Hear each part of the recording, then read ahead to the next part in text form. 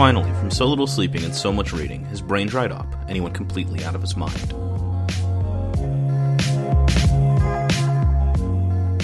This is a podcast, and traditionally, at this point in a podcast, one of the hosts would introduce the name of said podcast, which is really a superfluous action because podcasts aren't like radio shows or television. You have to deliberately choose to listen to them. So you've almost certainly seen the name of the podcast, even if this is your very first episode. But nevertheless, I will now say, this is Dried Up Brain. And following that is traditional for the host to say their name. In this case, I would say, and I'm Nate. Now, in some shows, the host might say the name of the other host, or they might introduce themselves. In the case of this podcast, the other host will, in fact, introduce herself. Hi, I'm Andrea. And now at this part in a podcast, they might give a little bit of a rundown of the premise of the show, just in case this is someone's first episode, and somehow they've chosen to listen to it without looking at any description or knowing anything about it, which again is improbable, but nevertheless, I will now say that this is a podcast where we read things and talk about them. And in case you haven't figured it out yet, on this episode, this very special episode of Dried Up Brain, we're talking about metafiction. Yes, we're doing a metafiction double shot of Lost in the Funhouse by John Barth and Westward the Course of Empire Takes Its Way by David Foster Wallace. Did I get the title of that one right? I think so. Sounds pretty close. There's something about Empire. It's named after a painting. I didn't look into anything about the painting. But yeah, these are... Lost in the Funhouse is... Well, I assume you have some background to give us. Well, Lost in the Funhouse by John Barth is considered the epitome of the pinnacle, the nexus, the best example of metafiction that was created. And then this story becomes the sort of crux that all of the postmodern who move into metafiction writers and all the modern metafiction writers who come after claim their influence from. So this is sort of the seed that metafiction grows out of. Sure, that makes sense. So let's talk about metafiction, because a lot of people are sort of confused about what it is. But basically, in the simplest form, it's fiction that is both about a story, a narrative story, and also about the process of writing a story. Yeah, I think metafiction is a bad term because it sounds like something that it's not, and I think that leads to it getting misapplied a lot. A lot of stuff that is not metafiction gets talked about as metafiction because the term feels broader than it should be. Because in my mind, metafiction isn't really like a style or a genre as much as it, or even really a technique, as much as it is an effect. In theater, there's something called the distancing effect, or the alienation effect, or the estrangement effect. I believe in the original German, it's called the Verfremdungseffekt. This is a term coined by Bertolt Brecht.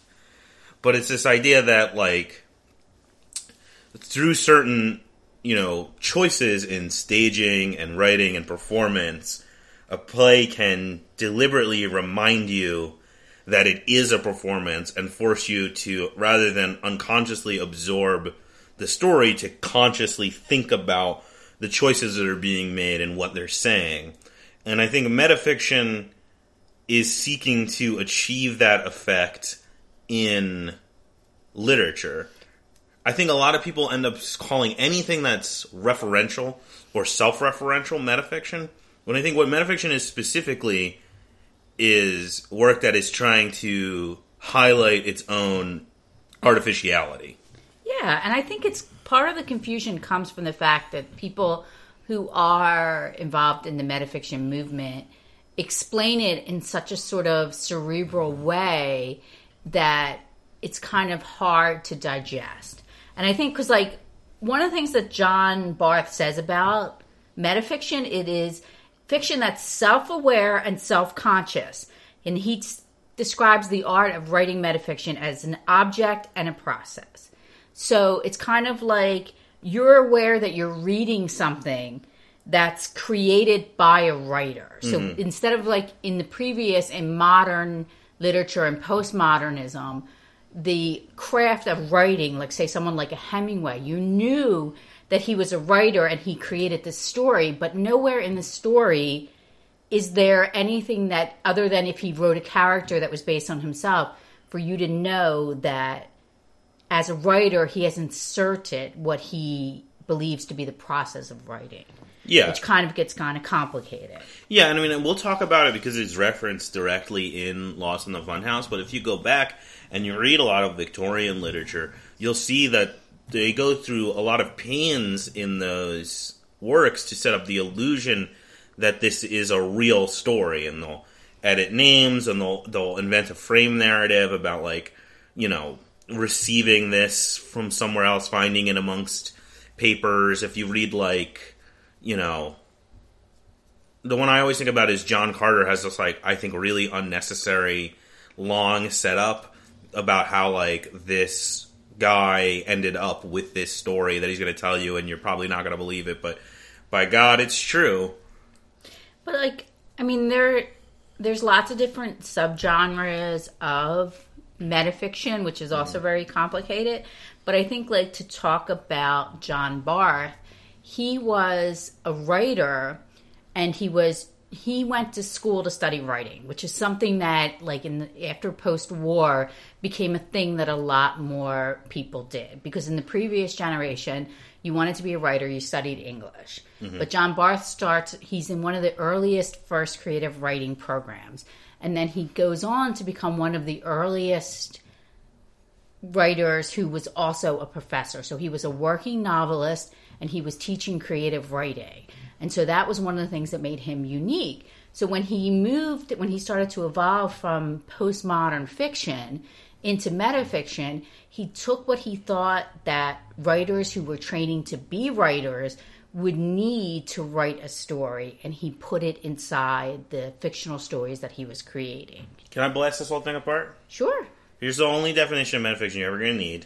It's way easier than all the other ones you're going to find on the internet and all your textbooks.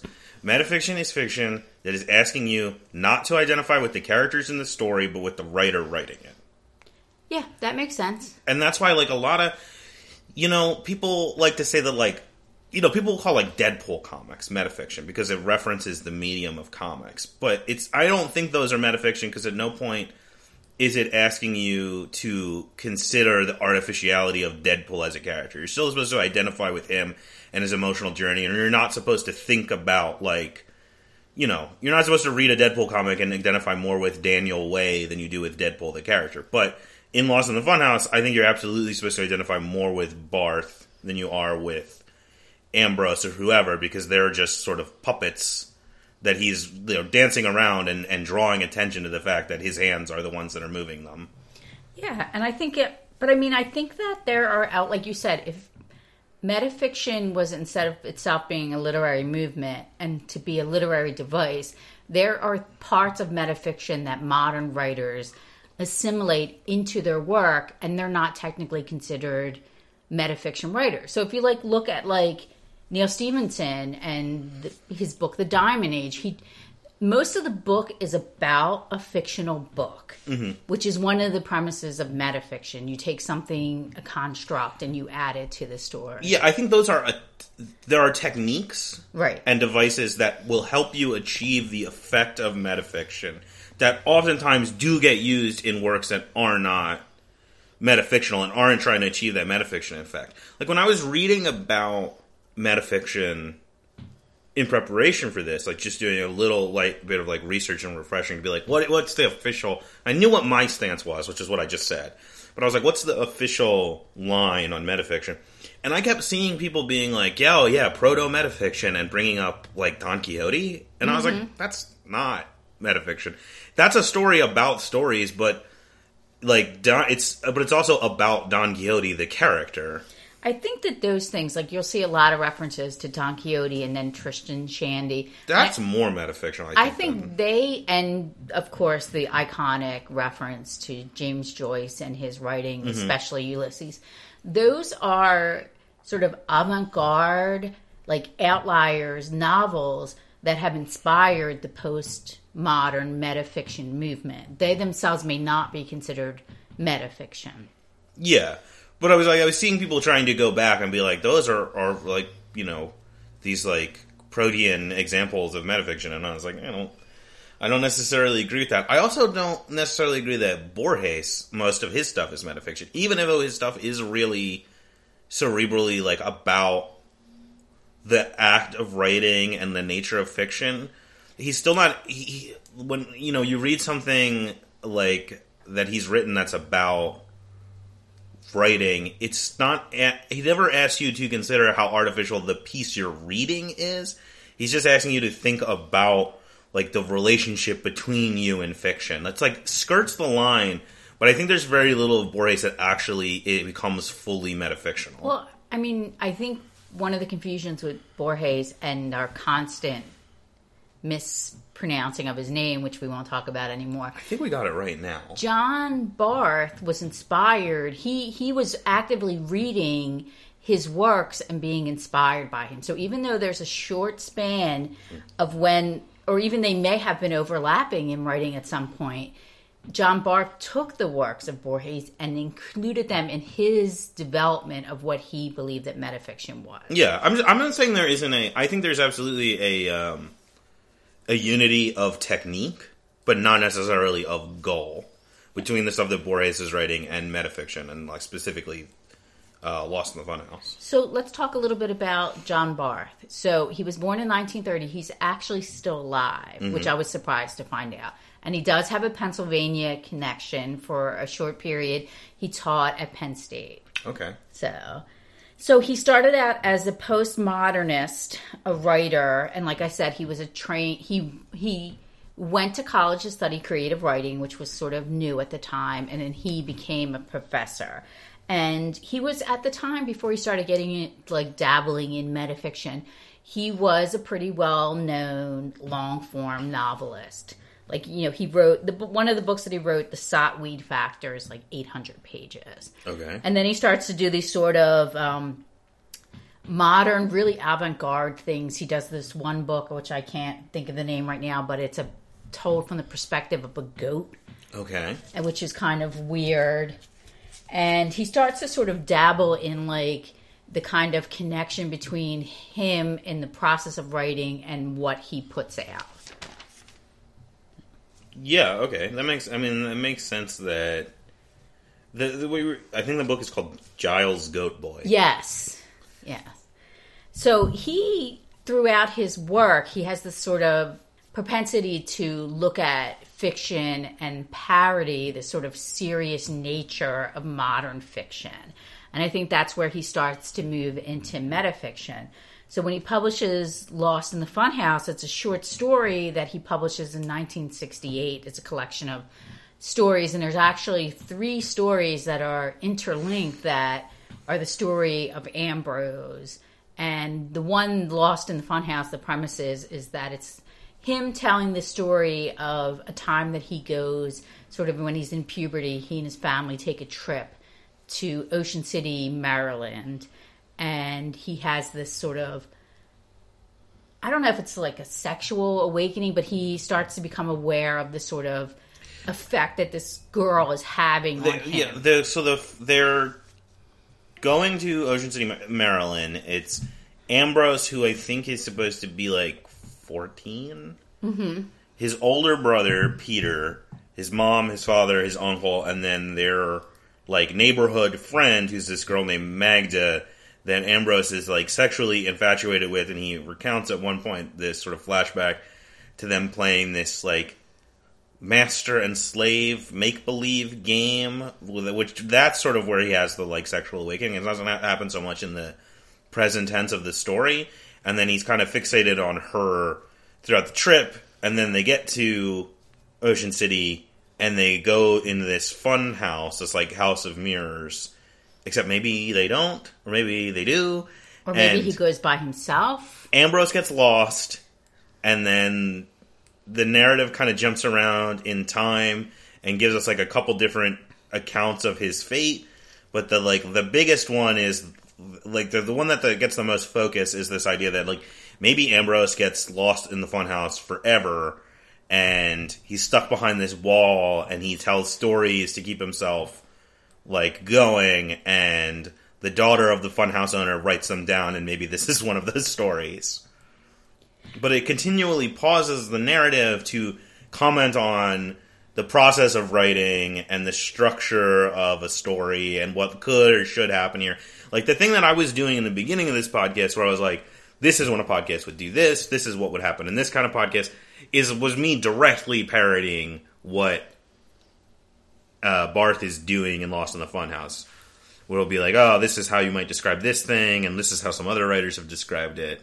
I think this sort of reminds me of this story about Picasso, when people were criticizing his like move into abstract art and his his different color periods, and one of the biggest complaints about Picasso was that they said, oh, he can't paint and he can't draw, which is why he makes art that looks this weird. Mm-hmm. And then when you look back now and you look at Picasso's early period, you see that he's a highly skilled technical writer, a painter. Yeah.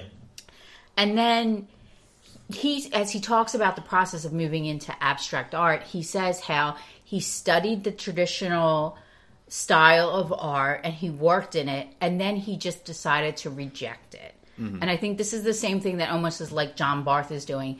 He's a postmodern writer who's had success writing in the postmodern style. He understands the technique and the skill of writing, and then he just decides that he wants to reject the traditional form of literature to create his own type of writing, which is what becomes metafiction. Because he talks a lot about the art of writing, and he talks about a lot of the things that modern writers, and even going back further, the Victorians used as techniques in their novels, and he points them out.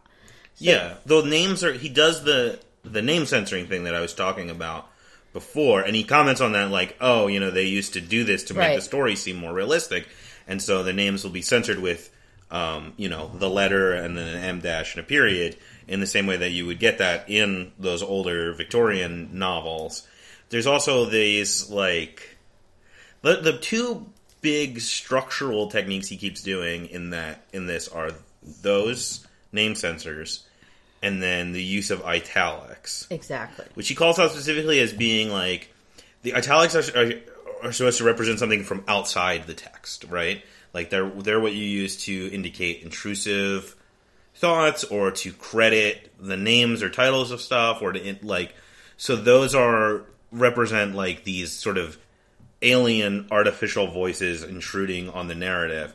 And a lot of times the stuff that's in italics will be like very deliberately worded, is like the best way I could put it, or like very mannered, and like, you get what I'm talking about? Yeah. Like, it feels like this is him trying to say this in a technical way, and the italics indicate that this is him actively thinking, and it's not like the natural expression.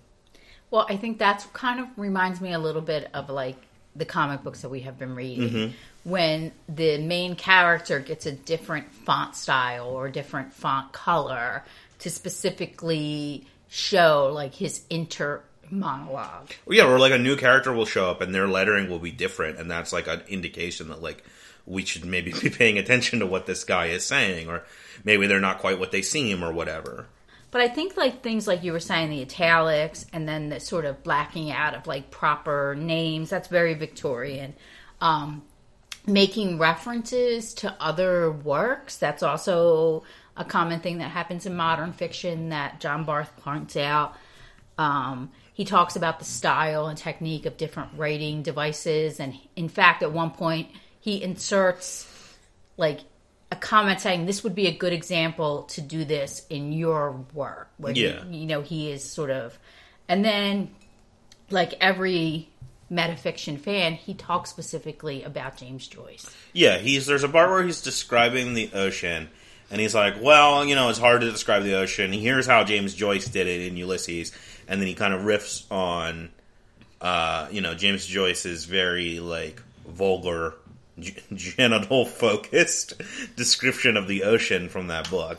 I think also, I think some of the stuff that you start to see, specifically in metafiction, start to move into modern fiction. And then there's this sort of, this trend to have main characters, like this sort of undesirable, unattractive, unredeemable person, the main character, that starts to show up in metafiction because it's like the Franzenization of yes, exactly. American fiction.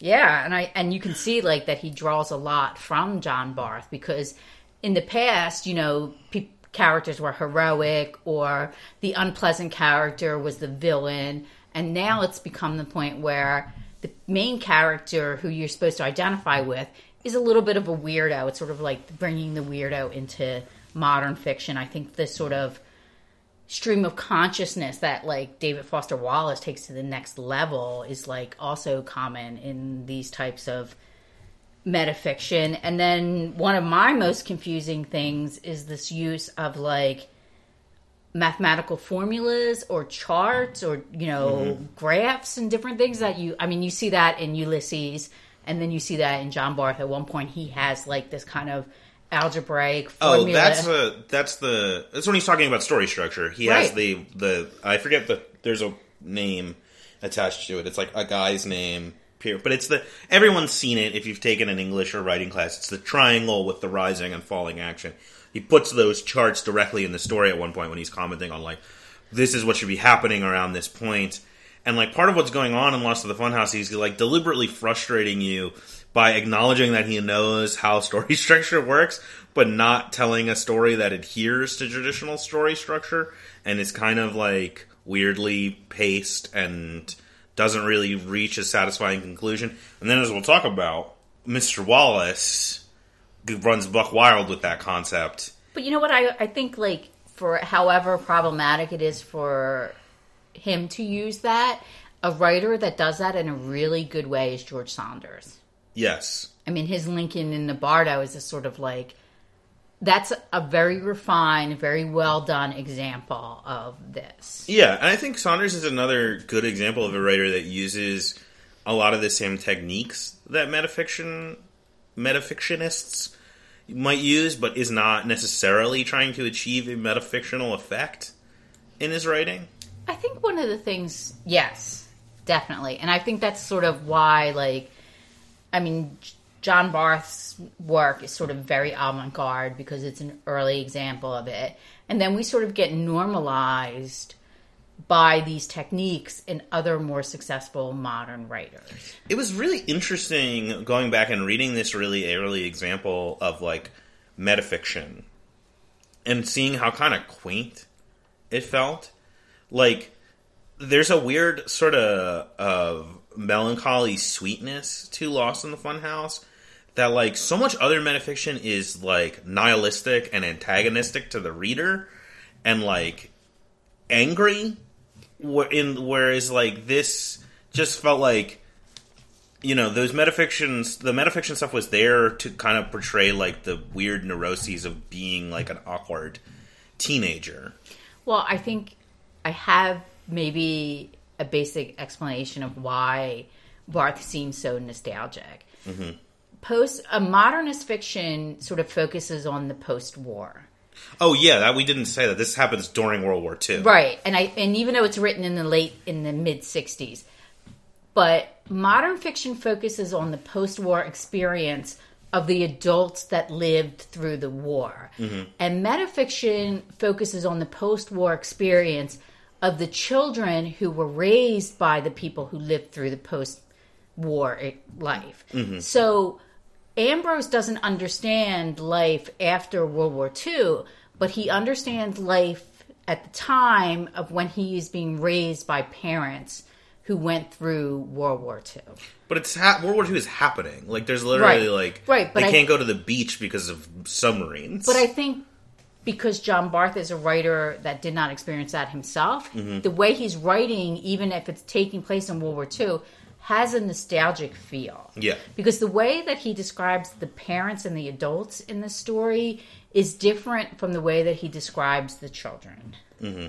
What did you think of the actual story? Oh, I liked it a lot. I thought it was great. It's like I said, it's one of the like. I understand why this is such a like a go-to example for metafiction because it's such a clean and clear example of it. Like it's just like there's no frills to it. It's just like this is what metafiction is. It's a story about a story that reminds you that you're reading a story, and I think that the construction of the funhouse as a symbol is really interesting because it is so complicated. Because like you can really spend a lot of time trying to puzzle out like what is the funhouse, what does it represent? Is it like adulthood? Is it life? Is it the war? Is it literature? Is it academia? Like there's so much there in that symbol, and I think like there's a reason that Wallace continually references it, but the line "for whom is the funhouse fun" is like kind of a perfect piece of writing. I think my favorite line from the story is he just like looks dead into the like reader and says, "We will never get out of the funhouse." Yeah, and I think that's like a comment on post-war society. Mm-hmm. And I think when you look when we look at Wallace's his novella, you can see that even though he's talking about a different war and he's talking about a different generation, he's saying the same thing that John Barth is saying. Yeah, and I think that there's something like we've talked a lot, I think, maybe not necessarily on the podcast, but at least in person, about like contemporary and like postmodern literature's fixation on artificial spaces. Like we've just referenced George Saunders, and George Saunders fucking loves writing stories about amusement parks. And I think there's something really compelling in the funhouse as this artificial space, and specifically this idea that like I think it's the same reason that you get like writers like Borges being fascinated by like mazes and labyrinths, where it's like these are buildings that are constructed and the sole purpose of it is to exit it. It's a structure that you enter so that you may exit. And then it becomes this kind of perfect contained metaphor for life. Like we're born and then we die. And like everything else is what happens in the middle.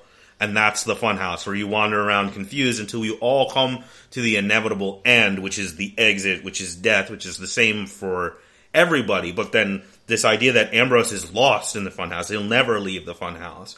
And so it's like, you know, it becomes this like metaphor for like struggling against death. And it's like you can struggle against death, but the only way to do that is by getting lost. Well, I think I think that those sort of themes, like, you know, being aware of the fake, like in quotation marks, about society, and then sort of the normalization of the absurd, and then the sort of embracing and bringing awareness to the disingenuous, they're all things that postmodern fiction only took to one level. Mm-hmm. And I think that now, like, we see that in a lot of writers, that sort of the absurdness, like when you read Vonnegut or you read John Irving, it's the same thing. They create like this sort of absurd like construct, and within it the characters are existing. Like the Hotel New Hampshire is a perfect example. It's a whole entire hotel that's filled with weirdos and people who are hiding from the sort of fakeness of society by creating this sort of, it's very sort of heightened and very extreme, but version of what John Barth sees the funhouse as. Mm-hmm. Yeah, and I think there's also something really compelling in like the way Ambrose gets lost in the funhouse, which is in the way that reflects the story, because he gets lost by entering the part that's not officially part of the funhouse. He gets lost in like the wall, in the background that you're not supposed to see, and so he, in his getting lost, becomes aware of the artificiality of the funhouse.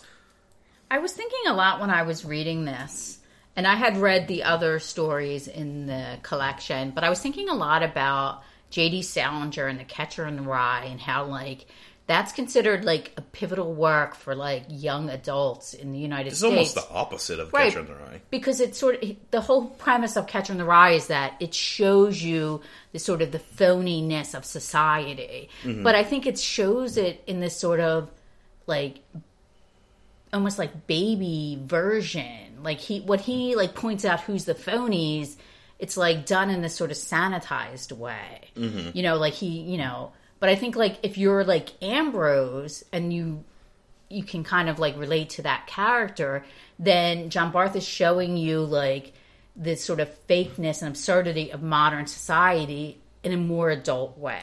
I think we maybe have different reads on Catcher in the Rye. Because when I was like, this is kind of the opposite, I was thinking about the ending of Catcher in the Rye. Like, Catcher in the Rye ends with the character observing and interacting with another piece of artificial amusement for children. Like, it ends with the carousel thing, and they're reaching for the brass ring. And I've always sort of taken the meaning of Catcher in the Rye being like, all of that stuff that he was saying beforehand about the phonies doesn't actually matter. Like, you gotta just deal with the rat race. Like, you gotta reach for the brass ring, or else you're not doing anything. Or else you're sitting outside watching people on the carousel. And this is like, we're all on the fucking carousel and it sucks. Well, that's what I'm trying to get at. I mean, like, Holden, like, is like, I don't want to personally reach for this carousel, for the golden ring, because it doesn't represent what I want for myself. But John Barth is saying, why would you even want to reach for that? Because it is just like a metal ring, and it's not going to bring you happiness, and it's kind of like, it's more raw than sort of this sort of baby version of Catcher in the Rye. I've been confused why any teenager would read that book and relate to that character, because in my mind, he's the phony. Like, why wouldn't you read something that you can relate to more than this sort of commercialized version of what a teenager is? I don't know if it's because I grew up in the 80s. I don't know. I mean, I read it when everybody else reads it. I read it in high school. And, like, I identify with Holden Caulfield to, like, a certain extent. I think the thing that felt more real and relatable to me is that end result where he's kind of realizes that he's like, oh, maybe what I was doing was sort of stupid, and I should figure out what I actually want to do. And I think that feels really real. Like, that's, especially if you're reading it, like, you know, junior or senior year of high school, and you're like, oh, yeah, like, I'm about to be an adult. What the fuck does that mean? I feel like people should just, instead of schools making people read that, they should just let them pick the Kurt Vonnegut book that appeals to them most. Sure, I guess. I mean, there's a lot of restructuring that should be done with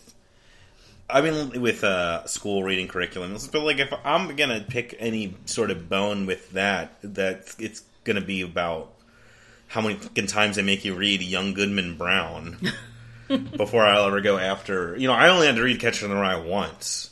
I had to read Young Goodman Brown like 8 times. Okay. Who do you think is most inspired and most takes the work of metafiction into modern writing? I'm not sure.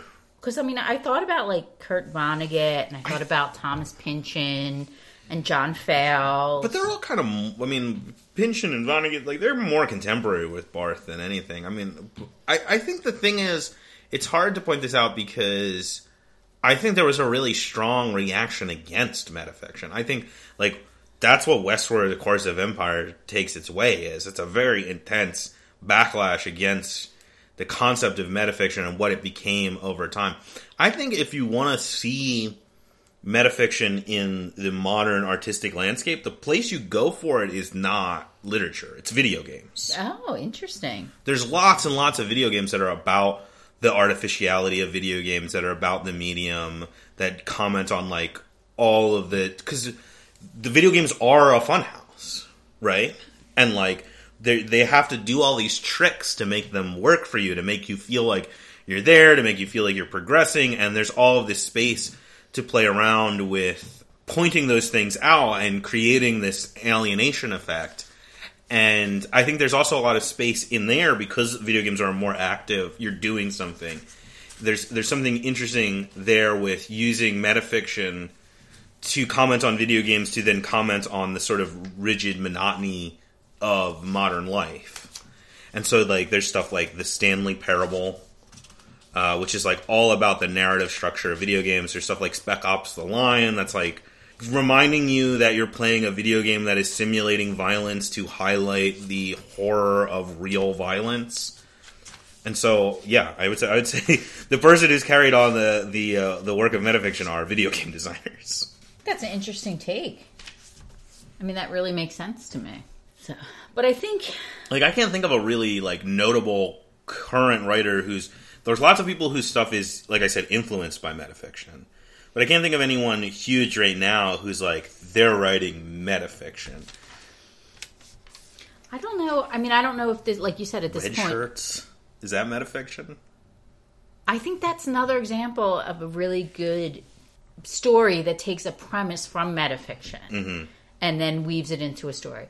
I was also thinking about, like, you know, those like Jasper Ford books, the one with the literary detective. Oh, okay. I feel like, isn't that kind of the Deadpool thing, though, where the character's still supposed to be real, even though it's commenting on the unreality?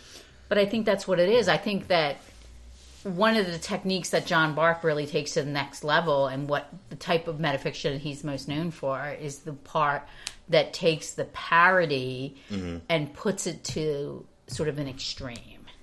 Okay. Well, I told you I had takes for this episode. They're all good ones. I think it's interesting because, like you said, there's a lot of confusion about like those types of sort of avant-garde works, you know, and they're sort of what they're about. And a lot of people have this whole thing about like really modern art. Like, I don't understand it or I don't get it. And I think this is the same thing. Yeah. So, but let's talk about David Foster Wallace. So here's what, can I give you my like top level, like fucking Hallmark card reductive take on these two stories and their relationship? Yes. I think that Lost in the Funhouse is a story that comments on fiction but is about reality. And Westward, The Course of Empire, takes its way. I'm just going to call it Westward from now on, which makes it sound like I'm mispronouncing Westworld. Westward is a story that's a comments on fiction and is about fiction. Yeah, I think that's a good take. I think that there's a lot of parallels between Wallace and Barth in their sort of genesis as writers. I mean, they're both kind of like the patron saints of the MFA, right? Yes, exactly. That's the same thing. So Wallace was born in 1962 and he died in 2008. Yes. And he left behind sort of a very iconic, it's a very compressed, very small compared to other writers' body of work. But the work that he was doing was sort of, now we're seeing it and it's becoming more and more prevalent that this work was important to the movement of both metafiction and modern writing. You see a lot of things that are happening in modern writers that are actively working now that are taking techniques that Wallace used. Yeah, I think you can definitely say that a lot of modern writers do have a relationship to Wallace that is not dissimilar to his relationship to Barth. Well, let's do a trigger warning first, and let's just put this out there. There's a lot of David Foster Wallace's work that is problematic. Yes. There are some things in his work that are very sensitive, and it's because he had a history of mental illness, and he had a problem with the medicine that was used to treat his illnesses and his creative process. Yeah, I mean, that's a thing that happens with a lot of people. Yes, so it's important to note that there are some things that are in his writing that could be upsetting to people who feel the same way.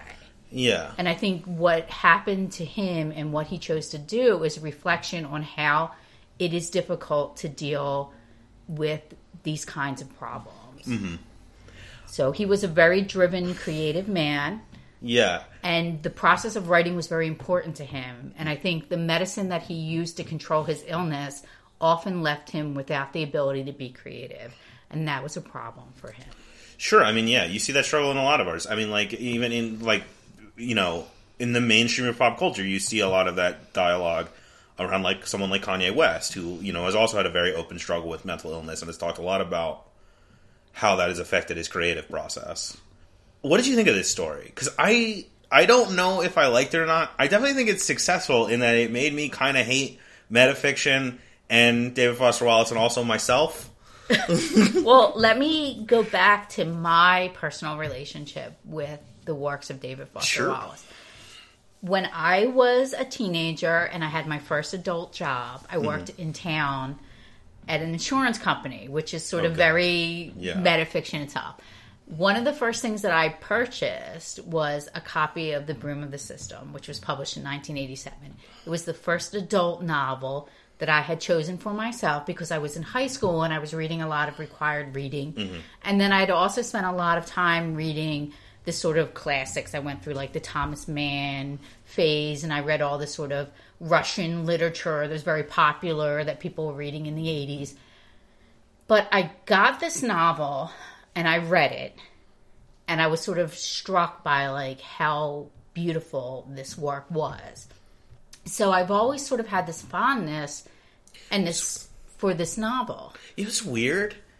You and I have almost the exact same thing with Michael Chabon. Because I was 16 and like the first adult novel I bought for myself was Yiddish Policeman's Union, which had come out like that year. Yeah, and I think but I think for myself, which is kind of like, people read novels and say like, I want to be a writer. Yes. And I've never had that. I never wanted to be a writer. I never really wrote anything. I never had the desire to like, and it's compulsion or to be driven as a writer. But I've always had... You're very lucky. I know. Sucks. When we talk about David Foster Wallace, I realize that. But I've always had this passion for reading. Like people are like, I love to read. I actually do love to read. I have to read every single day. Yeah, you read more than anyone I've ever met. You're the most well-read person that I know. But when I read The Broom of the System, I felt like I always want to read novels that are as good as this. I mean, The Broom of the System is real good. Right. So this is not as good as Broom of the System. No, nowhere near as good. I don't think this is like... People who've been listening to the podcast for a while may or may not have heard our episode on... what's that? What kind of day did you have? Yes, the Saul Bellows. Saul Bellows one, which we were really down on. I don't think this is quite that. No. But this is definitely a lesser work. And it's much longer than I thought it was going to be. Also, it's important to note that even though this is part of the Girl with Curious Hair compilation, which comes out after Broom of the System, this was actually written before that. That makes sense. And it's often referred to as like Juvenilia or a prototype or an early work. But let's talk about Wallace's career. Mm-hmm. So he was very similar to John Barth. He went through a writing program. He became a writing professor, and he was a working novelist as he was working as a professor and a bandana enthusiast. Yes. Yes. Is it appropriate for me to say that Foster Wallace is the most Gen X writer? I think so, and I think like people talk about, like you mentioned off podcast, that he's considered like a bro writer. That's like, okay, I wanted to talk about this on this episode because that was a thing that was confusing. You see on Twitter this proliferance of this scourge of the lit bro, which is apparently a type of person that like every other date that someone goes on in New York is with this kind of like boisterous, unself-awarely misogynistic, literature-obsessed dude, like in his mid to late 20s. And David Foster Wallace is like the avatar for those guys. He's their favorite writer. Like, a copy of Infinite Jest kind of became a punchline for like pretentious douchebag dude. And I was always sort of confused by that because I was like, one, you know, I went and majored in English in college. Like, I barely ever encountered any lit bros, unless I'm one of them. And then I've encountered like two of them. So I was always confused by like how there were enough of them that he could have gotten this reputation through association with these dudes. But reading this, it made more sense to me than ever. I think so, but I think I relate, like you said, I consider him a Gen X writer. Yeah. And I feel like your generation feels about David Foster Wallace the way that my generation feels about Tom Wolfe. Oh, I was going to guess John Updike. And I was thinking, like, Infinite Jest is the equivalent of the Bonfires of the Vanities. You know what? That actually makes a lot of sense. See less copies of it in thrift shops, though. But I don't know. I mean, I can't speak to him sort of being a bro writer, and I think it's like splash down. I think that the association is more that these bros. Bros in that they are dudes who present themselves as being more intelligent, but are still, like, susceptible to the same kind of, like, toxic masculinity and misogyny that, like, a frat bro would have. Like him. And I think for some people that are not as familiar with his work, it gets, like, pushed back on him that he is also one of these guys. But this one is his most lit bro-y thing I've ever read. I also think that, I mean, he, like, literally calls out that stereotype in his brief interviews with his hideous men. I think that's him wrestling with the beginning of that reputation. He has some atonement to make up for having that mentality, because there is this sort of episode in his life where he himself acts this way. Mm-hmm. And I think you'll see, like, some of the characters in Infinite Jest and these characters, especially like Mark in the story, he calls out the sort of stereotype of what is considered an acceptable male. Yeah. And I think that's interesting. But I think Infinite Jest is like Ulysses in that, like, people don't actually read it. If you want to appear intellectual, you claim reading that. Sure. The only thing I'll say about Infinite Jest is not difficult to read. It's just complicated. But it is one of the few books. Long. One of the few books that I have read that reading it as an ebook has actually made it better. Oh, because you can just click the footnotes, right? I mean, I read it in print, and then I read it later on as an ebook, and it is definitely more accessible. It's less of a finger workout, though, if you're reading it in an ebook. You're not going to get them strong hands from having to hold half the book open and then another half open to a different page. I have to tell you that one of the, like, only audio book missteps that I ever took was to try to listen to an audio version of The Pale King. So, didn't the audio version come out before the print version? I remember there being, like, a weird thing about that with that book. I think that might have been why I listened to it. But I remember, like, because, you know, that was posthumous. Right. Right? Like, just barely posthumous, I think. And so there was, like, a lot of anticipation and questioning around that. And there was that whole thing about, like, is this going to win the Pulitzer, right? Right. And it was like that and Swamplandia, and they didn't end up giving the award. Which was just bullshit, like, for both of those In things. retrospect, right, they should have given it to Swamplandia. Yeah. I remember at the time being like, well, you know, I don't know. But, like, now that, you know, 10 years have passed, I'm like, they should just give it to Karen Russell. Like, why? But I think the thing was, the justification for The Pale King to be nominated was that they had realized that he was an important writer and he had never won an award. Yeah. And he kind of got the John Updike, like... Well, that's what they were saying. The reason they ended up not giving the award was they were like, well, we don't want to do this, like... We want to give it for the work and not for his career. But it's like, you definitely did that with John Updike, though. So, I mean, I'm sure John Updike will tell you that. I mean, it's just... So anyway, this story, which was written... Do you want to try and explain what this story's about? It's it's a work of metafiction. It's a work of irony. It heavily relies on the construct of metafiction, and it's sort of, and it's also homage to John Barth. I can try and give an overview for people. I think I have a good handle on this.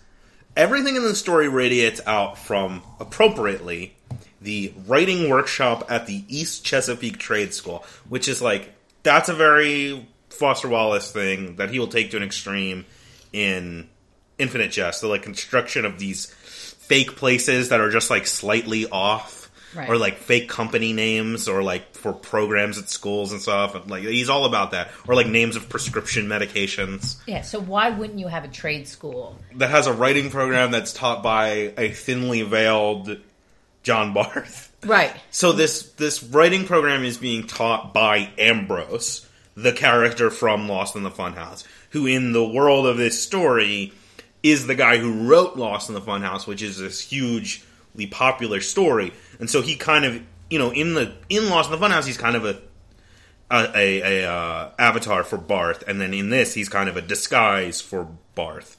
And then there are two students in this writing program who are kind of diametric opposites. There's D.L. Eberhardt, right? That's her name? Right, Drew Lynn. Yeah, and then there's Mark Nectar. And they're kind of... I think that these characters make more sense if you think of them not as people, but as competing impulses in the brain of David Foster Wallace. And DL is a self-proclaimed postmodernist. She's aggressively weird. This is the bro-y part of the story because she's a woman and a lot of the story is focused on explaining how and why she sucks and why she's unattractive. And she writes metafiction, but it's this very... I don't want to say mannered again. I feel like I use that word a lot. But it's this, like... It's completely about the construction. Like, at one point she writes a poem that's entirely punctuation. And it's just... It's artificiality for artificiality's sake, and she's, like, a bad writer. And she's extremely prolific. Yes. And Mark Nectar is stymied because he's a more realist and authentic writer, but he can almost never get anything done, and he's very self-conscious about the fact that almost all of his stories are inspired by stories he has heard or seen in the world. And so they kind of represent, I think, in Wallace's head, the competing impulses between the harder, more authentic, realist literature that, and then the anxiety about that maybe being like phony too, because you're drawing it from real places, and then the impulse to do this easier metafiction stuff because it's just playing around with structures that you've already like internalized, so you can just sort of riff on it endlessly. And then also while this is happening, Professor Ambrose is working with J.D. Steelritter, a legendary ad man who worked for McDonald's and helped build it into the empire it is today, to launch a chain of Lost in the Funhouse themed discotheques, like nightclubs, I guess, right?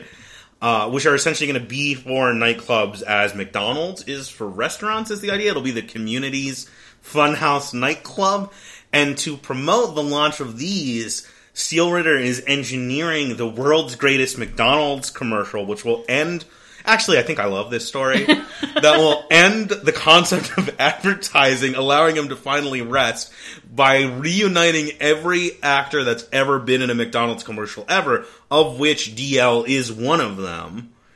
And then, so a lot of the story is them in transit to this reunion, where they get these other people who are also in the commercials to come along with them, and they meet Steelritter's son, and then they never show us the reunion, and the story basically ends with a description of a story that Mark will eventually write in the future.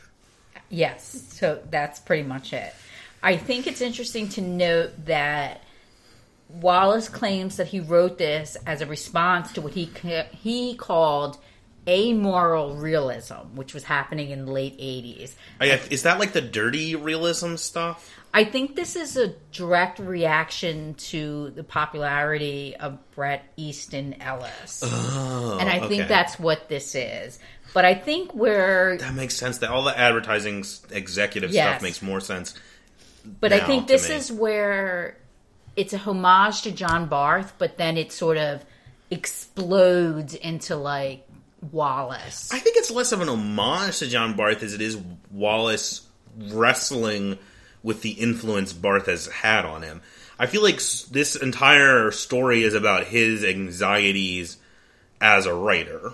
I think so too, and I think it also, the way that Wallace describes his characters and their predilections and their weirdness is very personal. Yes. And I feel like you can read his stories and you can learn about his characters, and there is something there that is very personal, and it's going to affect you. They have these very strange habits, these very sort guy of... with a backwards eyeball. Yes, and then so one point where Sternberg, who is another character... That's the guy with the backwards eyeball. Yeah. He gets exposed to poison sumac. This part is so weird. And instead of taking... Because he doesn't really take the time... I think this is like him just like trying to like pick apart Easton Ellis. He, instead of taking medicine to cure his sumac, he takes medicine that's for sumac. That makes it worse. So he is chronically now, years later, still affected by the sumac, but the way it manifests are these sort of pustules all over his face, so that he has an anxiety. So he has an anxiety about his appearance, but then he's also compelled to be an actor. Yeah, and he's a jerk. I didn't read the Ellis thing specifically, but I definitely got the vibe that Sternberg was supposed to be this comment on that kind of like dirty, vulgar realism where it's like, here's just a parade of misery happening to this guy. It's supposed to be realistic, but like he is this cartoon of calamities But it's also, I mean, one of the things that he does is he sort of comments on modern culture. Like John Barth sort of comments on societal, trends, but then I think that Wallace specifically talks about sort of like the excess and the greediness of the 1980s. And there's one of my favorite things is that J.D. Steelritter. He's like the best character. Yes. I mean, he could definitely be his own character. Like someone should do a homage to Wallace and write a story about him. But at one point he's promoting this helicopter company, which is called Lord Aloft. Yeah, it's Jack Lord, the guy from Hawaii Five-0. Yes. Also, they watch Hawaii Five-0, and in the story that Mark writes at the end of the story, Jack Lord is the warden of the prison that the story takes place in. But you see that a lot in modern writing now, this sort of trend to comment on pop culture by having a construct that's very timely. At the time that Wallace is writing, these kinds of things are very prevalent. This sort of celebrity spokesperson is becoming a huge trend. Yeah, this story is distressingly prescient. I mean, Can we talk about how he this is essentially a story written in 1985 probably, that if it's written before Broom of the System, that is about 2016. Well, that's what I was saying. At one point I'm reading this and I made a note to myself and I said, wait, did Wallace just predict the rise of the hipster? Or millennial culture? He predicts that. He predicts Facebook. He predicts Gamergate in this. Because there's this whole part that I think is actually my favorite part in the story, where DL is having this interminable Kafka-esque struggle to rent a car. And she will only ride in Datsuns because her psychic told her that she has to. That's a whole, DL's weird for weirdness' sake. And so there's a whole thing about her, having to do stuff that her psychic says. And then while that's happening, a representative from J.D. Steelritter shows up, one of his admin, who's conducting field research. And he's willing to give them things, like a ride, in exchange for personal information. And he talks extensively in this part about how this personal information is the ultimate currency.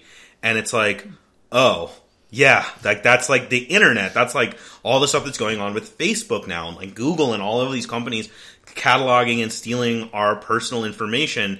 And he wants them to tell them oh, what's your greatest fear and whatever. And we'll, in exchange for that, I'll give you these conveniences.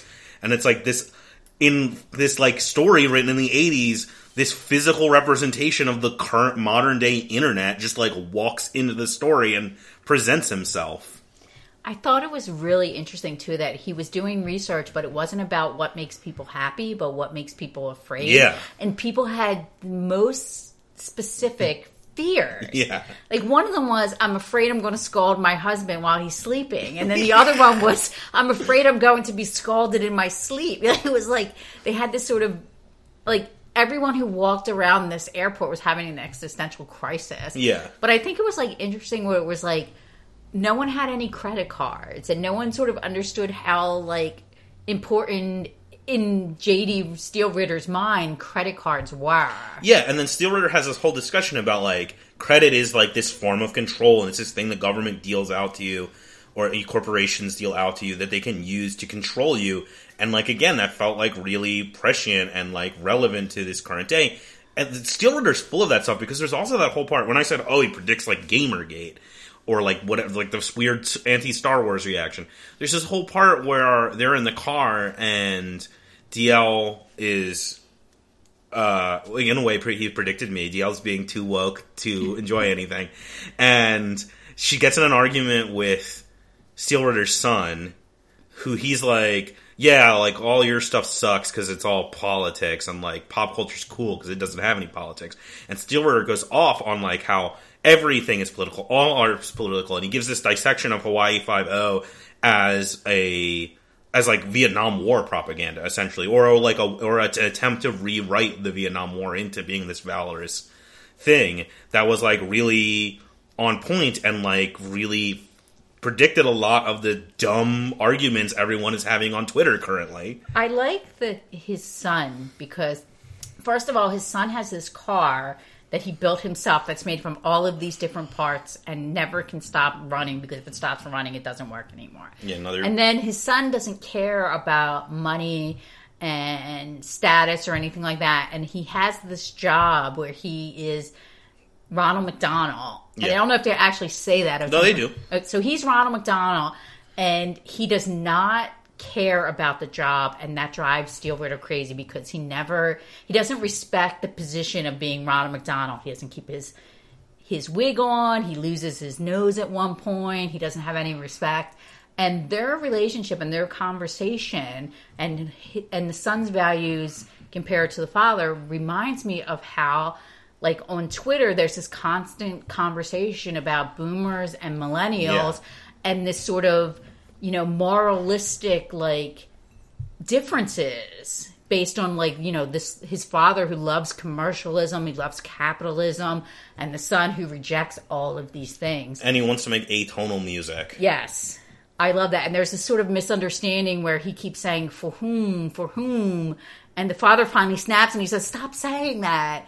And it turns out that he's actually saying varoom, which is part of his, like, industrial atonal music composition that he's been working on. Mm-hmm. So it's kind of really strange and, like, really relevant for some reason. And I really was like, the part that sort of was really heavy-handed to me was the part about the deep-fried roses. Well, yeah, what was it with the there's a lot of this stuff about, like, they're eating fried roses, and it's like, you shouldn't eat a thing that's beautiful. I guess that, like, what's your take on it? Ambrose gives the roses to Mark to try to unconstipate his creative process. Yeah. But it actually has that physical effect on Sternberg, who eats it, who has anxiety, bathroom anxiety, which is sort of very... I feel so sorry for this man in this story because he has these... His social anxieties are so exaggerated that it's like... You can't help but feel sorry for him. But at one point, he flips an arrow into someone's peach cobbler, and when they get mad at him, he tries to high road them like he is actually the one that's inconvenienced. Like, he's a dick. But couldn't you see that happening, though? I mean, sure. It happens all the time in, like, the service industry. So anyway, Mark is addicted to eating these roses, and it does not help him free up his, like, writer's block. Mm-hmm. He has writer's block because he has written one story, and he has such guilt about his creative process. That he may or may not have ripped it off from a radio program? Is that what it was? Yes. Like, you go listen to, like, a This American Life or something? But then it turns out that J.D. Steele Ritter has been giving these roses to Ambrose... Yeah. As a way to control him, to get him to agree to this franchise of the Funhouses. And there's this really tense moment where they all realize that, like, these roses are being eaten for the wrong reason. And DL goes on this tangent where she says you shouldn't put something inside your body that's beautiful. That you're supposed to look at it. Is that DL? I thought that was the woman that may or may not be Magda. Right. Yeah, I mean, I think it's getting at the idea that, like, metafiction is like eating fiction, which is this thing that's constructed to be, like, beautiful and observed and not, like, this thing that's to be dissected, and it's, like, consuming that for fuel. I think there's a lot of anxiety in this story about, like, metafiction killing fiction. The big story that Mark writes at the end is about a guy named David, or Dave. Who... Goes to prison because his love, L, like the Victorian thing, like literature, dies because of this arrow that, like, throughout the story is this symbol of, like, writing and creativity. And it's like, this is like, that last story is Wallace telling us what his greatest fear is, which is that he's going to end up losing his love for literature because of the intensity of this metafiction shit. But I think he ends up, actually, and inadvertently, he does end up killing metafiction. Yeah, he did it. He doesn't kill literature, but he kind of does kill metafiction. You're right. When he publishes Infinite Jest, it is like the Ulysses. It is the extreme, most relevant version of metafiction that can be created. And anyone after that is immediately always going to be compared to Infinite Jest. But I don't think Infinite Jest is metafiction, though, right? You don't think that's metafiction? I don't know. I'd have to go. I never actually finished it. I'd have to go back and read it. But, like, I know it uses, like, those structural games of metafiction with, like, the footnotes and stuff. But is it ever like, this is a story, this is how a story works? I feel like it's definitely... I think the thing with Infinite Jest, the vibe I got from what I read was less that it's trying to draw your attention to the artificiality of the work itself, but to the artificiality of the world. Like, the real world that we live in. But I think the things that John Barth uses to create his metafiction, the things like the nested footnotes and this sort of reusing this sort of construct of Victorian, all those techniques, Wallace takes to the extreme. Mm-hmm. I mean, he becomes known for like creating these sort of self-created abbreviations and different, there's in Infinite Jest, all the tennis groups have this sort of... he makes up a sport. Yeah, and then he sort of makes up these sort of... he brings in the sort of corporateness of, like, the writing that's sort of nodded to in John Barth. But, like, John Barth was like, I made a seven nested footnote. And David Foster Wallace was like, I made a 5,000 nested footnote that's actually a short story that's longer than some of the chapters in the book. So he takes everything further to the point where can you take that? Yeah. No, I think you're right. And that's why, like, what I was saying, where it's like, it's hard to point to the person that's, like, doing metafiction big time in mainstream literature.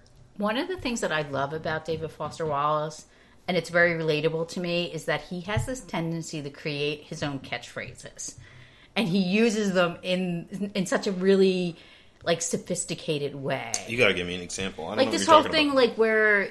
it's supposed to be homage to the Funhouse, and JD's son keeps saying "varoom," and it's being constructed as "for whom." Oh yeah, and that's sort of like... I have a theory about this story, which is it exists entirely because he thought of the phrase "for whom is the Funhouse a house?" Yeah, which is like the thing, right? Like, Lost in the Funhouse is about reality, so it's like, for whom is the Funhouse fun? It's about like personal experience. This is for whom is the Funhouse a house? It's about the structure. It's about metafiction. Who is this metafiction for? Who's it helping? Who's living in this fucking funhouse? But I think you can see, like, you mentioned, like, Michael Chabon, and I think, like, he takes... I mean, he's technically... He's sort of, like, in that sort of Venn diagram of overlapping, but he takes... He's much further away from the metafiction stuff than but he anyone else takes, we've like, talked about. The things that Wallace does, like this sort of... dependence on pop culture or being aware of pop culture, and in things like Telegraph Avenue you can see that sort of a pivotal plot point. And he takes sort of the tools that Wallace uses and he refines them and he brings them into mainstream modern fiction, and he does it in a very sophisticated way. I think you can also see both Chabon and Wallace doing this sort of thing where it's like, let's take some of the world building techniques of genre fiction and apply them in this literary space. Because, like, Infinite Jest is basically a science fiction story. And then it's like, you have Chabon with, like, Yiddish Policeman's Union, where it's like, here's, like, an alt history, which is a thing that had, up until that point, mostly been confined to, like, Harry Turtledove paperbacks. Yeah. But I think sort of that door that was opened by the sort of cutting-edge work that was done on Infinite Jest is really starting to pay off. And I think, to go back what you said about Infinite Jest being a science fiction novel, it's a science fiction novel only if Kurt Vonnegut is a science fiction writer. Kurt Vonnegut is 100% a science fiction writer. So then, I will never concede that point. But I think it's sort of... his body of work that is problematic, and Infinite Jest is sort of a very difficult book to read. Yeah, because it kind of feels like his first novel is his least problematic. Yeah. Well, you know what? That's exactly... It's almost like a John Barr thing. He has proven that he can technically write in a modern style. And then he said, I'm done with that. I did it. Here's my novel. Here's my most traditional novel. Here's a big sack of footnotes. Eat them up. Yeah. And now, for you weirdos, here's something that's really going to work for you. But I think, like... modern writers who read that can take the parts that are most relevant and most personal to them and take that and create work, and it can be shown as a direct reference to Wallace, which I think is important. Yeah. I honestly, I think, like, the problematic stuff in this story, there's the extreme negative focus on DL, who is one of, like, 2 named female characters. But, again, I feel like that, it's not necessarily forgivable, and it definitely plays into that, like, lit bro mindset where it's like, I'm going to talk down to the girl in my writing class thing. But, like, when you puzzle through to, like, well, D.L. Eberhardt is D.F. Wallace, like, then it's like, this is a lens pointed at himself, and it feels less gross. Can I talk about... And then there's a lot of weird race, like, characters that are racist against Asians. It's not necessarily the thing he's endorsing, but, like, Sternberg and Steelritter, I think, both say a bunch of weird stuff about Asians. I think that is... In my mind, yes, that is problematic and inappropriate and not needed in a story. But I think the reason why it's in there is because it's supposed to show the sort of traditional values of Steelritter and even Sternberg. As, like, these, like, masculine figures in contrast to Mark, right? Modern values. Yeah, that makes sense. I also think it's there maybe because of when the story sort of reveals itself as about being in the shadow of Vietnam. And it's like, these are guys that, like, lived through Vietnam and they have these kind of gross feelings because they've never really examined what that war did to them. Like, and then Sternberg is, like, weirdly almost self-aware when he points out, like, part of the reason of that is because things like Hawaii Five-0 have kind of, like, papered over the most damning imagery from the war of being like, here's heroes in helicopters so you don't ever think about the helicopters with the napalm that blew up the villages. And I think that's true too, because I mean, think about also John Barr, the characters Ambrose in his story is being raised post-war from a World War II veteran. But in Westward and in the culture in the 1980s, the Gen X that are growing up, they're being raised by parents who were affected by the Vietnam War. So it's the similar sort of construct in both stories. Yeah.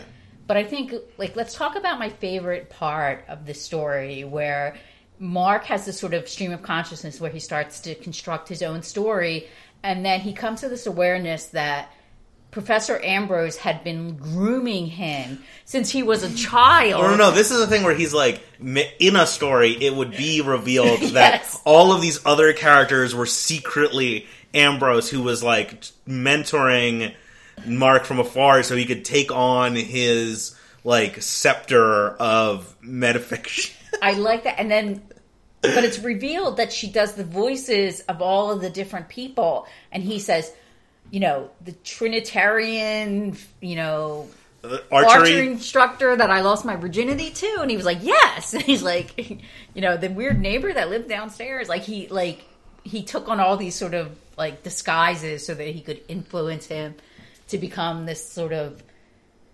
this, perfect writer. Yeah, I think maybe that's Wallace saying the same thing. He felt like, that there was too much pressure on him to be a metafiction writer. Yeah. Which is interesting. But I don't know what it's saying, but I think the whole construct of, Steelritter's trying to make this ultimate advertisement to end advertising, even though advertising is his entire life, is, this interesting, it's, about the pursuit of perfection. If you write the perfect novel, then you never need to write again, even though your whole identity is you're a writer. But I think it's interesting that at the end of the story, it's revealed that DL, who leaves Mark, they get married under this premise that she's expecting a child, which she is not, which is another bro kind of thing, to be tricked into a marriage. Yeah. But then it turns out everybody knows she's faking it, and it's this is another comment on metafiction where it's we all know that it's fake. That part's weird. I don't fully understand the fake pregnancy. But then she goes on to actually become the greatest advertising executive known to man. Yeah, she becomes Steelritter's, inheritor in the way that Mark was imagining that he could be Ambrose's right, inheritor. and then she actually achieves his goal of making McDonald's actually the world's community restaurant. That's another catchphrase they continually use throughout the book. The story is the phrase "world's community restaurant." But that's sort of a comment on this sort of excessive advertising, this sort of 80s greediness, this sort of commercialism that was really prevalent in the late 80s. Yeah. So the only thing that's missing is like somebody who's a stockbroker. Yeah. Like that would have been the ultimate 80s comment. But then, do you notice the thing with Steel Ritter and DL is that it 100% is that fantasy that Ambrose has, because Steel Ritter was the one who cast her as a child in the McDonald's commercial. So he has been guiding her since her childhood. Because he saw her at the original Funhouse. There's a sad story or sort of vignette of where DL is. There's a picture of her, like it's sort of a vignette of her and her father, and then it's when you learn that he's this sort of... Her father's like a Vietnam vet, right? Right, but he takes her to Ocean City, Maryland, and the funhouse is destroyed. Yeah. And that's where J.D. Steelritter sees her touching the sort of statue that's iconic in the story, Fat May or whatever she's supposed to be. Touching that, and then he sees, like, he has a revelation of, like, her as this sort of symbol of, like, wholesomeness in America, and he hires her for the McDonald's commercial, which is where she ends up. Mm-hmm. Do you think it's weird in this story that we're supposed to think that lime green is an inherently bad color? The DL's clothing is bad because she wears a lot of lime green, and everybody's like, ugh, I can't believe someone would wear lime green. Well, I think it's sort of like, in the 80s, she's still wearing this sort of 70s icon of a leisure suit. Yeah, okay. So, but it turns out that it was all because her father had disappeared at some point. Yes. And she was holding on to that. I also like the sort of touch of, like, Mark wearing, like, a surgeon. They keep referring to it as a surgeon It's like shirt. a trendy surgeon shirt? I wasn't sure what that... that... like scrubs. Like, that was a huge thing in the 80s to wear scrubs. That seems like something that's a comment on Ellis. You know, this affectation. He's also always carrying this target arrow, Dexter target tip arrow in his shirt, and then he loses it at one point. Again, it's like the symbol for, like, writing or whatever, and Sternberg tries to use it, and because Sternberg is, like, this symbol of, like, shitty realism, he uses it, and, like, it becomes this, like, slapstick in a minor key where he has the whole thing with the cobbler, and he gets water on his pants, and it looks like he peed himself. I think that's, like... But it's like, oh yeah, you're trying to write this, like, story about, like, this sad guy, and it's so awful, and he sucks, and everything's bad, and it becomes ridiculous because of how much awfulness you try to pile on it. Yeah, but I mean, also it's a very relatable, like, social anxiety that he has, that, you know, you come out of the bathroom and you splash water on your pants and you don't want people to think you peed your pants. Mm-hmm. He constantly has to tell them. And everyone can tell. Like, everyone sees and thinks he peed his pants. I think, like, there's so many touches in the story. It's very dense for, like, it's like 150 pages, but it is very, very dense. But no, like, footnotes or any of that, really, I don't think. Were there? No, and I think it's mostly just sort of asides. Like, he doesn't really hit his stride with those footnotes until... He does point out, like, there's this whole thing where it's like, oh, this is an intrusive interruption.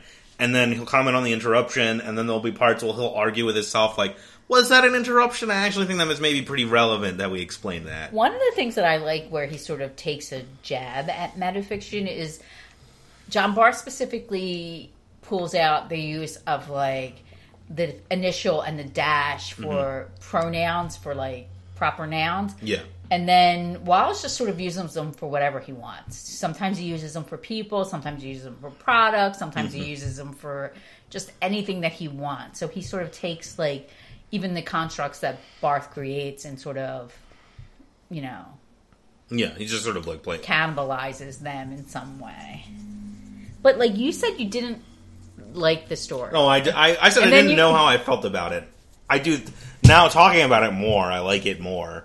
I think it's just because, like I was saying, like, oh, I thought that, like, it was interesting how sort of quaint Lost in the Funhouse is, where it's, like, sort of sweet, and other metafiction is more antagonistic to the reader. I think this story is that. It is more like poking and prodding at you as the reader, so it's not as like smooth a reading experience.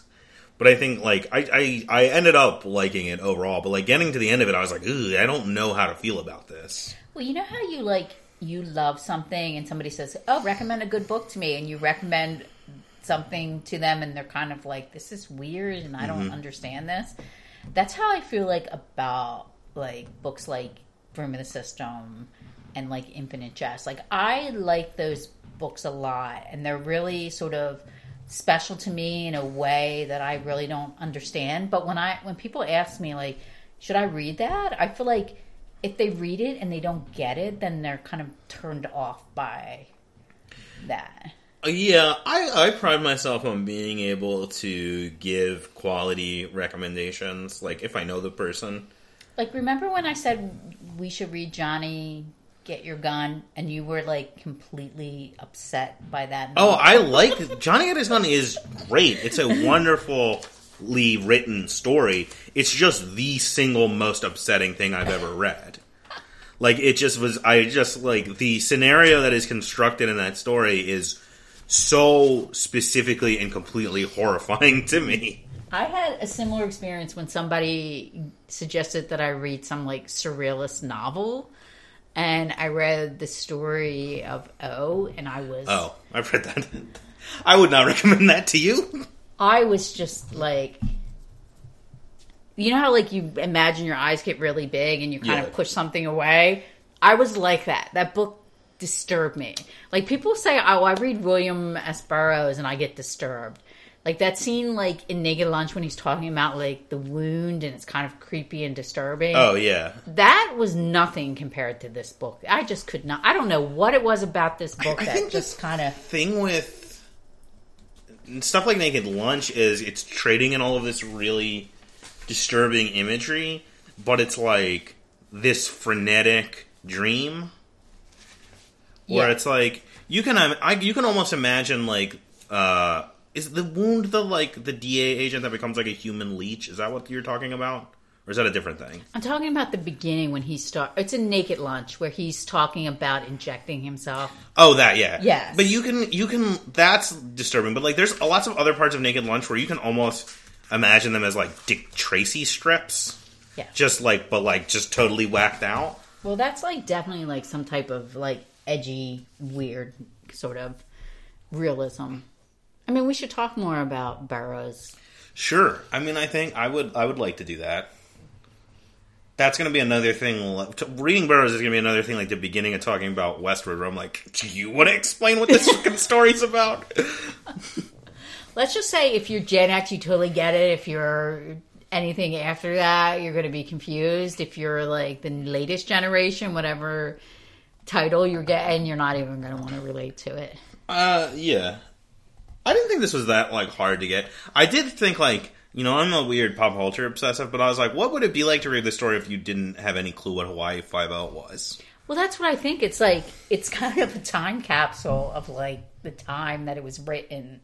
Yeah. But then also kind of very relevant. That whole riff on Hawaii Five-0 is kind of another predictor, not necessarily of stuff that's happening now, but like that felt very Tarantino. Yeah, and I think like let's stop so I can tell you my thoughts on like, you know, like a Virgin or whatever. Like it's just, that felt like that similar thing. It's kind of like in Pulp Fiction when they talk right to the screen. Yeah, yeah. But I think it's like some of the stuff that Wallace talks about, and he like, you know, things like the celebrity, like alcohol, like that's kind of stuff that happens now, like celebrity, like artisanal liquors is an actual thing. Yeah. And like we're really close to things like getting like our year sponsored by the year of the adult. I remember when the Infinite Jest came out, that was such a controversial point. Like people were really upset about this sort of like extreme prediction about like the dependence on like commercialism in like modern culture, and we're there. Yeah. I mean, it's clear that the Wallace had in this story and in Infinite Jest, and pretty much most of his stuff, he has a lot of anxiety about advertisement and our relationship to advertising, because it is this like, if you take a step back and view it from the outside, advertising is horrifying. It is a collection of techniques designed to manipulate and subvert your will that we just allow to be completely omnipresent in our life. You can't even start Windows. And like literally, you turn on Windows 10 and you click the start button, and there are ads in the start menu. It's just fucking everywhere. Well, I think that's one of the things that sort of dates. Well, first I was going to say, if science fiction is reaction to society's dependence on technology, then Wallace is a reaction to people's dependence on commercialism. But I was thinking, like, the one thing that sort of dates this story is that there's sort of no mention of technology. Because it like all this stuff that happens to them on the way to the reunion could have been solved if they would have in fact had a cell phone. Like, if you had a smartphone, there wouldn't be in this situation. But I don't think that's the case, though, right? Because it's about frustration. If they had a cell phone, they wouldn't have the signal. They'd be playing phone tag. They would just be frustrated in a different way. Yeah, but I think this whole... I mean... The GPS would be wrong. It would take them to a cornfield and not the place that they're trying to go. But I think, like this is written before the rise of social media. But I think a lot of the things that are happening, and a lot of things that happen, almost specifically in Infinite Jest, are almost like a reaction to things that could happen had social media existed at the time that it was written. Sure. I mean, I think in a lot of ways, he's on this... It's not like a Star Trek thing where it's like literally like the tricorder is the iPad or whatever. But I think in his observations about our relationships to our personal information and to our systems of communication, he did predict a lot of how social media ended up. Maybe not necessarily how social media worked in a nuts and bolts way, but in how social media has affected us as a society. Yeah, and I think almost if you think about like a writer like William Gibson who talks directly about the hardware that affects the way that society... Like, I mean, Neuromancer is almost the same thing. It's the rise of the personal computer, and it's the rise of sort of like the internet, the interconnectivity of technology, which is something that hadn't been around before. People had computers, but they weren't connected to each other. And then this concept of like having computers, having them affect our lives, and having us be able to connect to other people through these devices sort of changed the way that like people thought about technology. Yeah, that's like my thing that I've always said about cyberpunk is like a lot of times what cyberpunk is about is taking the kinds of advanced technology that in like a 70s or 80s sci-fi story would just be in a laboratory and the story would be about the scientists, and putting it out into the world, into the structure of capitalist society, and into the hands of an everyday person, so that the protagonist of this story about the advanced technology doesn't have to be a scientist and can in fact be like a street-dwelling scumbag. Right. I always like had this interesting idea that someone should do some type of research project where they look at maybe 5 or 6 books written at the time relevant to a generation and compare them to other generations and see what books were relevant to and important to Gen X, what books are relevant and important to like baby boomers, what books are relevant and important to millennials, and maybe sort of take it back even to like, you know, like the post-war generation, the sort of lost generation, all these different sort of pockets of like societal stratus, and seeing what books and what those books say about the generation. Yeah, I think that could be really interesting. I don't know. I mean, that's like we were sort of what we were talking about, where you're like, oh yeah, like this Infinite Jest has like this similar place in culture in now that like Bonfire of the Vanities used to have. Like you can sort of see those chains between works. But let's just wrap it up by like one thing about John Barth. Sure. John Barth there was a writer who was writing about John Barth, John Gardner, and he said I love John Gardner. Yes, he said that Barth's stories were immoral and fake. Yeah. As they portrayed life as absurd. So that was the comment that he made about John Barth, and I think that the homage that David Foster Wallace writes to John Barth takes those things and actually uses those constructs that criticize John Barth and uses them to create the homage that he creates for metafiction. Yeah. It's like, I agree with the basic premise of what Gardner is saying, but not the judgment that he's making. But yeah, that's like, when we were talking about doing this episode, you were like, how come Barth doesn't have, like, isn't talked about, like, in the same senses as, like, a lot of other writers from the time, like a Vonnegut or whatever.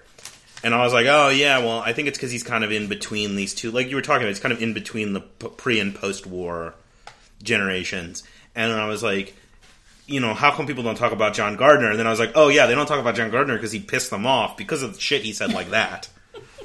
He was very judgmental. But I think that John Barth, he won a National Book Award in 1973 for his Chimera, his novel. And I think that, like, his things are, like, critically acclaimed. Like, the Sotweed Factor is very, you know, it's also on a lot of lists of, like, top 100 books to read and things like that. But I think you're right. I think he just doesn't sort of fit into, like, the sort of generation that he's writing in. He's sort of, like, an outlier. I mean, I had never read anything by him until I read this. I want to read that goat story. That sounds great. That sounds really up my alley.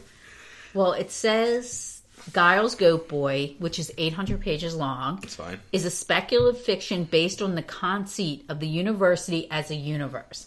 Giles, a boy raised as a goat, discovers his humanity and becomes a savior in the story, presented as a computer tape given to Barth, who denies that it is his own work. This couldn't be further up my alley. It gets better. In the course of the novel, Giles carries out all the tasks prescribed by Joseph Campbell and the hero with 1,000 faces.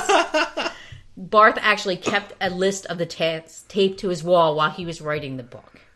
Wow, no, 100, that's like just written for me. Okay, yeah, I'm definitely going to read that. That's funny, though, because it really is like... It sounds like... It's almost like a Neil Stephenson. Like, it sounds like a book that he would describe reading in one of his books. It doesn't sound like a real book. I want to look something up real fast. When did that? Do you have the date for when that was published? Okay, yeah, I found. So that comes out. That's 66. It's early. But interestingly, this is a whole tangent. I might as well cutting this out. But interesting, puts it 5 years before Gardner's Grendel, which feels very similar. It's another commentary on, like, story structure and mythic structure, and here's this character that's like this weird outsider, this halfway between animal and human who's wrestling with their perception of the world and their place in it. But it could also be argued that Grendel could be either metafiction or metafiction adjacent, because he takes a character that exists in another form and reinvents him into this sort of modern style. He has a modern morals, modern aesthetic, and the novel is written in a modern style. It's not written like the original poem. No. Though there are parts where he does use some stuff from the... Yeah. Grendel's fucking great. It's one of my favorite novels, like, ever. I highly recommend it. But, like... That is one of those ones that's in a weird halfway period, because it's used, definitely, like you said, using a metafictional technique.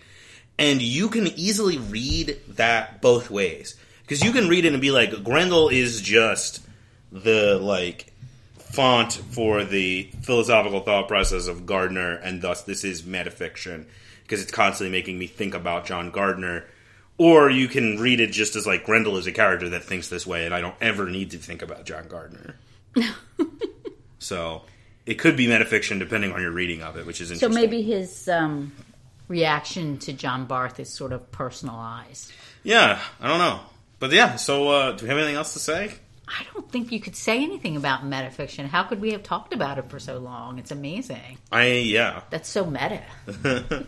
So this would be a part in a podcast where they would sign off. And a lot of podcasts would have some sort of sign off that they would do every episode, a little bit of a catchphrase, maybe something that ties into the premise of the podcast. Or maybe something that doesn't make any sense, and it's just kind of a nonsense phrase, like, spoiler alert, stay tuned? Stay tuned.